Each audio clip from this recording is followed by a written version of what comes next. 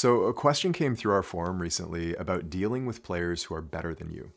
And as I started to consider my answer to this question, I came to realize that dealing with players who are better than you is actually one of the critical prerequisites to making it in basketball. And this should be very clear, but we don't often consider this. At every new level that we reach, whether we're going from junior high to high school to college, college to professional, there is a new wave of players who are bigger, stronger, faster, more experienced, more skilled than we are. And navigating those situations where we're competing against players who are better than us is is kind of critical. It's something that we have to do as basketball players, unless we're maybe like LeBron James and we're just a phenom and we're better than everybody at every level. Uh, More commonly, we're going to have to go head to head with guys who are better than us, actually. And interestingly enough, the more I considered this question, the more I realized that this unlocks some pretty deep concepts, that we have to look at. So let's consider those today. And the memory that this brought up for me was one that I have shared with a number of our players. Players will recognize this, but in high school, I had the opportunity one summer to train with a professional player. And so every morning we would meet at the gym and we'd go through a really, really intense workout. It was the best summer of training in my life. But after every workout, we would play one-on-one. This player was, I think at the time, like 13, 14 years older than me, give or take a few years. So significantly older than me. He had played for the senior men's national team. He had played professionally in Italy at a very high level, like first league in Italy. So very good player and very similar player to me. His father was actually a coach at a local university in town. And he used to tell me, sometimes he'd drop in for workouts and watch. And he used to tell me, like, I reminded him just the way that I moved, the way that I played, the way that I like constructed my game was so similar to his son that he would almost sometimes like mistake us for each other when he was just glancing at the court. And so interestingly, like I had this perfect opportunity to play with a player who's very similar to me, but better. He was just better, way better. And again, bigger, stronger, faster, more experienced, better skills, just better in every way. So we played one-on-one after every workout. And as you can imagine, he killed me every day. He killed me every single day. The first few games of one-on-one, I think I scored like maybe 2 or 3 points. We'd play up to 11 or 15 or whatever it was. It was very hard for me to score. And it was also very hard for me to guard him.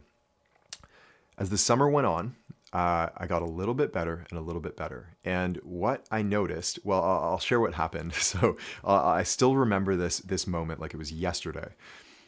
One evening, we have a late night workout and we're playing one-on-one and something's different. Like he's still on his game, but something just feels different. There was no sense of like competing with this person anymore. I had completely come to terms with the fact that he was better than me. And I start scoring on him. I got like a contested layup and then a pull up and then I hit a tough shot and then I hit a three. And next thing you know, I've got a lead. And this really hadn't happened so far that summer. He comes down, he scores a few buckets, and next thing you know, we're tied. I think it's 10-10, we're playing up to 11, okay? I have the ball at the top of the key. He's guarding me very tightly. He's thinking, like, I am not going to let this kid win. Like, no way. He's guarding me very, very aggressively, and I can't really get a shot. I pick up my dribble, and I am like 3 feet behind the three-point line, and I basically step back after my dribble and hit a fadeaway three, heavily contested to win the game. As soon as that ball went in, I still remember looking at him and he just burst out laughing. He couldn't believe it had happened. And it hit me in that moment that the only reason that I had been able to beat this player, and actually I went on to win a couple more games that summer with that player. It was like the 4-minute mile, right? As soon as that barrier fell, I started to do it more regularly. But when I beat that player going home that evening, it occurred to me that the only reason I was able to beat him is because I had fully accepted the fact that he was better than me. And this is an interesting concept, right? Where normally when we're facing a player, especially if they're on your team, okay, it was easier for me to accept that fact just because he was a professional, he was older, he was stronger, he was very clearly better than me. There was no way that I could fake that, right? But when we're in high school or junior high or AAU or college or whatever the case may be, and we're dealing with a player who we're competitive with, the gut reaction that most of us have to those situations is to spin off into a story telling ourselves all the ways in which they're not better than us, right? They're not better than us. We're better than them because of this. I can't believe so-and-so thinks he's better than me. We spin off into all of these stories. And what we find is that all of that effort, that essentially what we're doing is we're putting up all of these defenses around our ego. And all of this effort that we put in trying to protect our ego from basically the reality that, wait, this player is better than me, at least in certain ways, right? Maybe they're not better than you as a whole, but they're better in certain ways. And all of this effort that we're putting into protecting our ego is tying up energy that is usable during games, during that competition that we want to be good at. And so it's sort of, the analogy that I'll use is like if you're, in ancient times when we're fighting with a sword and a shield in battle. It's a lot easier to strike with your sword when you don't have your shield up, right? All of the energy that you're using to keep your shield up is taking away from energy that you can put into your strike. And so psychologically, it's the exact same thing. When we're protecting our ego with all of these psychological defense mechanisms, it's all of this mental psychological energy that's being used up trying to protect ourselves that we can't use in the heat of the moment in competition where it's needed most. So what I told this player essentially, and their question specifically was like, should I accept the fact that these players are better than me, or should I should I just charge into battle saying like, you will never beat me, you will never beat me? And what I told them is that in the deep game, we don't fake reality in any way whatsoever, okay? We don't fake reality ever. Meaning, if a player is better than you, we accept the fact that this player is better than us, and more than that, we recognize the reality of the situation, which is because this player is better than us, there is an enormous opportunity for growth here, enormous opportunity. And so when I was going to the gym that summer, because I had accepted the fact that this player was legitimately better than me, right? He's a professional and I'm in high school, right? Very clearly better than me. Because I had fully accepted that, not only did I have all of this psychological energy usable, like I wasn't protecting myself in any way, I knew that even though I was getting beaten and bruised and battered every time we played one-on-one, there was enormous growth in that experience, enormous growth, right? And it's very clear to all of us that the better the players are that you surround yourself with, the more growth is available to us. And in Deep Game, we call this the law of transformation, which states that the player who seeks growth advances faster than the player who seeks accomplishment. So it's very obvious that, the more we expose ourselves to being annihilated by a player, the more, the harder it is to annihilate us. And so that is not only one of the fundamental laws of the deep game, but when you go into your life as a basketball player and you face situations where players are legitimately better than you in various ways, the only appropriate response to that is to rise to the challenge.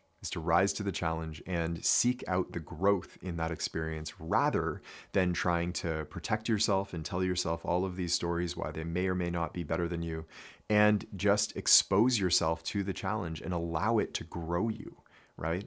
So that is the first piece of advice that I'll give to you, but there's a deeper level to this. And what I found with that player is that despite the fact that he was a professional, despite the fact that I was in high school and he was very clearly better than me overall, there were certain aspects of my game that were actually better than his. And actually, the thing that I was better than him at, funny enough, was shooting. And he was a shooter in the pros. He was a perimeter shooter, but so was I. And I was actually a better shooter than he was in high school. Shooting was really the thing. It was like my personal genius in basketball was shooting. And that was the first hint that I had in my life of realizing that that genius that is unique to all of us is inside all of us, actually. And as many people as there are on planet Earth, as many human beings as there are that many unique sources of genius in the world. And what you will find when you're competing with a player, whether they're on your team, whether they're at the next level, what you will find almost always, is that there is something unique about your game that is better than theirs. And when we try to compete head to head with somebody on our team, and I did this in high school a lot, when we try to compete head to head with somebody, we are basically trying to beat them at their game, okay?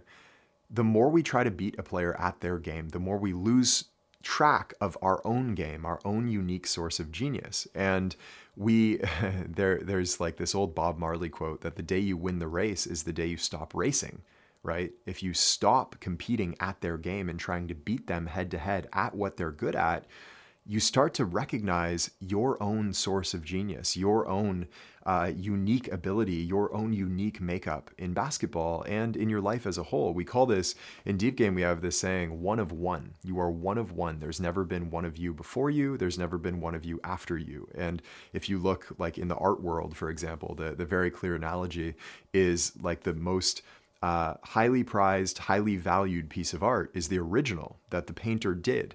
And there are prints of that original made quite often. Maybe they're sign prints, and there'll be a batch of a certain number. Say there's 25 prints of this original, and those 25 prints are valuable because there's only 25 of them. Well, even more valuable than that is the original work of art. And in humans, there are no prints. There's no clones. Like, you are one of one. You are the most valuable version of you because there's not another. And in trying to beat other people at their game, we lose track of our own game, and we lose ourselves in that.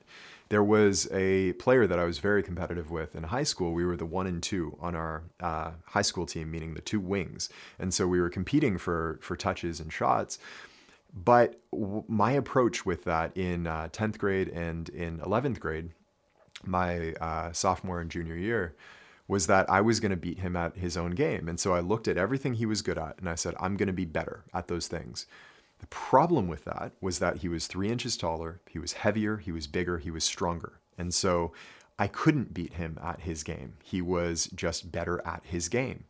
On the flip side to that, I was a better passer, I was quicker, I was more athletic, meaning explosive, I could jump higher, and I was better at slashing to the rim, had better handles, and so we were actually quite different players. And in trying to beat him at his own game, the end result was that, and this is where I say that we can permanently damage ourselves, the end result is that by the end of my high school career, I was basically a spot-up shooter. Our coach, because I had lost the things that I was really uniquely good at, because I had lost those things, all that was left was my shooting ability. And so I was a shooter. He was a shooter and a rebounder and a mid-post kind of physical player. So he had more going for his game than I did. And that's why he won in that comparison. So this critically damaged me. And if I had just realized what I was uniquely good at and stopped boxing myself into his game and played my own game, I would have won that matchup. So this is where it gets really dangerous, where number one, we start playing this game in our mind when we are matched up against a player that we're competitive with that might be better than us in various ways. In the moment, the most dangerous thing that we do is putting up this egoic defense mechanism and wrapping up all our energy in using up all our energy telling ourselves stories why we're better than them, or why they're not as good as they think they are, or everybody else thinks they are. All of those stories are just tying up all of your energy. Once again, that you can strike with your sword when your shield is not occupying all of your space, right? So it's the exact same thing. Let go of all of those stories and rise to the challenge of growing through a situation where a player is really genuinely better than you in various ways. Number two, On a macro level, when we zoom out and we look at a larger stretch of time, if you're competing with players who are better than you in certain ways, by playing their game, you are losing your own game. And so find the way that you are uniquely gifted that is different from them. And I guarantee you there's almost always a situation where they are uniquely gifted. And this is, or where you are uniquely gifted. And this is where we start to tap into some of those deeper concepts. And this is a lot of the work actually that we do in Deep Game, some of the most important work that we do in Deep Game, particularly in week number 5 in the Law of Identity. A lot of the most important work that we do is finding those unique sources of genius within you that are completely and totally unique to you. And when we say one of one, I really mean that. Like, you are one of one. There will, again, never has been one before you, never will be there, never will there be another one after you. And so a lot of the work that we do is, again, finding that unique genius that's within you and bringing more of that out. It's not to change you into something else. It's to help you become more of what you already uniquely are. And once again, this is like one of the great secrets to life, actually, is to be completely and uniquely yourself. There's this old quote from Joseph Campbell that I love that goes, "The privilege of a lifetime is being who you are." And when we fully realize this, the freedom that this allows, that you don't have to be anybody else. You don't have to pattern yourself after anybody. Exactly what you are is exactly what you are meant to be. Your unique genius can finally come out. And that unique genius is different from everybody else's. And so there is no comparison.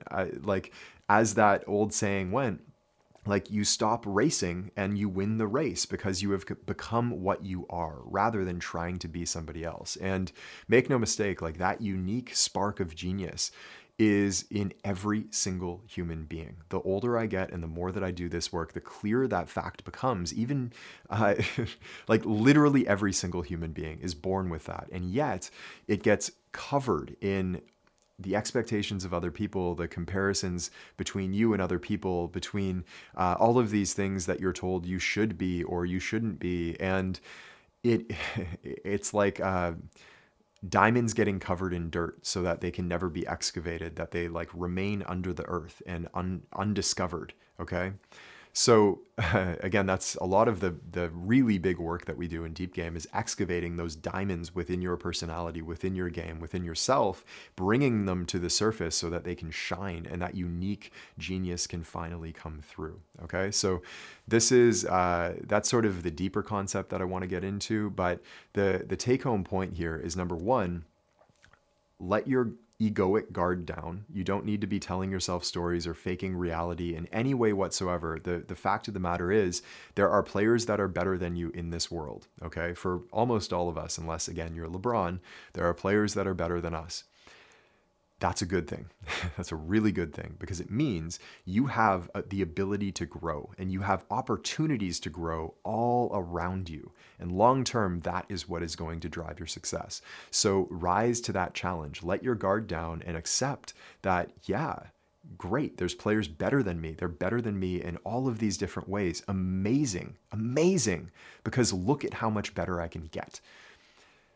On a macro level, when you zoom out and you look at the players that you're really competitive with in your life, in high school or college, wherever you are in your career, when you look at the players you're competitive with, stop competing with them at their own game. All right. If you're competing with them at their game, you are going to lose track of your own game.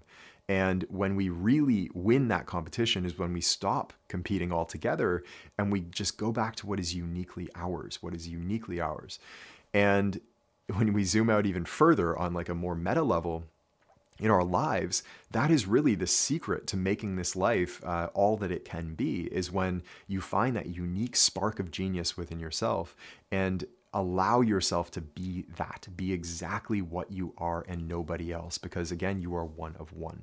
All right, so just some thoughts on dealing with players who are better than you and or players that you think are better than you, because the reality is they're not better than you in every way. They're better than you at the ways that you are looking at right now. And when you're focused on just those aspects that they're better than you at, you're losing sight of the things that you are better at and the things that are uniquely yours. Okay, so.